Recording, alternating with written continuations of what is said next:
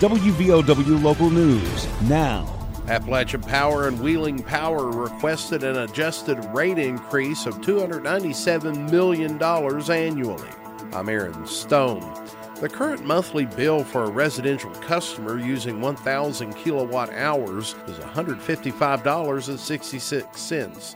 That's according to Appalachian Power. If approved as filed, the adjustment would add $18.41 to the amount beginning September 1st. Power utilities made their request through a late Tuesday filing with the West Virginia Public Service Commission. The proposed adjustment follows approved increases mounting to about $100 million late last year and early this spring. Companies say they have been running behind by millions of dollars on recouping costs while also facing the likelihood of additional costs. The amount and reasons relating to current events stand out in the proposed rate adjustment. One of the reasons in the 141-page filing is to recoup ongoing costs of dealing with the COVID-19 pandemic. Another is the rising cost of energy, particularly coal, brought on by worldwide demand. Appalachian Power has 1 million customers in Virginia, West Virginia, and Tennessee. It is part of American Electric Power. WVOW Logan. Are you or a loved one suffering from a chronic wound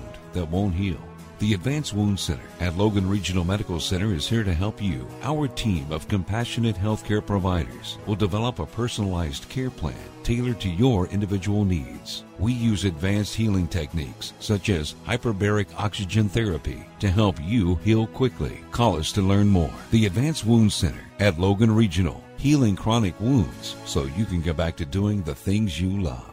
A Kentucky man pleaded guilty Wednesday to wire fraud after accepting payments for building projects he never intended to do. According to federal court documents, 44-year-old William T. Hurst of Moorhead, Kentucky, admitted he agreed to build pole barns for a pair of residents in Putnam and Jackson counties back in March of last year. He received checks totaling $10,186 as down payments. Hurst admitted he never intended to build either barn and instead cashed or deposited the checks at area banks for his own personal use. Hurst also admitted to scamming 6 other property owners in Ona and Lesage, Cabell County, Charleston, Kanawha County, Coolville and Willow Wood in Ohio, and South Shore in Kentucky, all in 1 month period between February 22nd and March 23rd last year.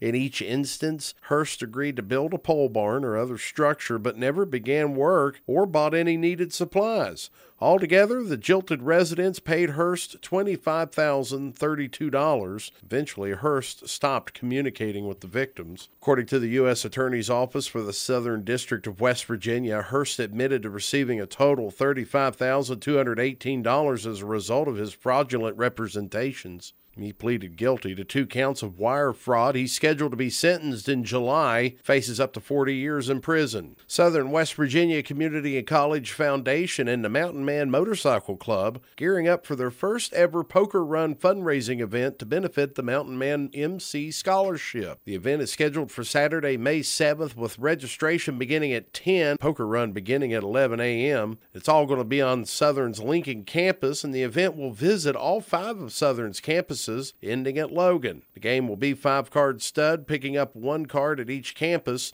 Highest hand and lowest hand will receive a cash prize. 100% of all the proceeds from the ride will benefit the Mountain Man MC Scholarship Fund for students of Southern West Virginia Community and Technical College. For more information, contact Crystal D. Cook at the college, 304-896-7103. Get local news on demand at WVOWradio.com and on your smart device. This is WVOW Logan.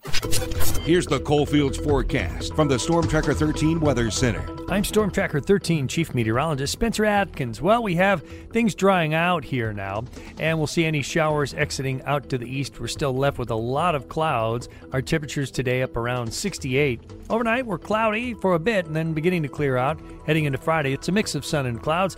51 or so in the morning, 78 in the afternoon.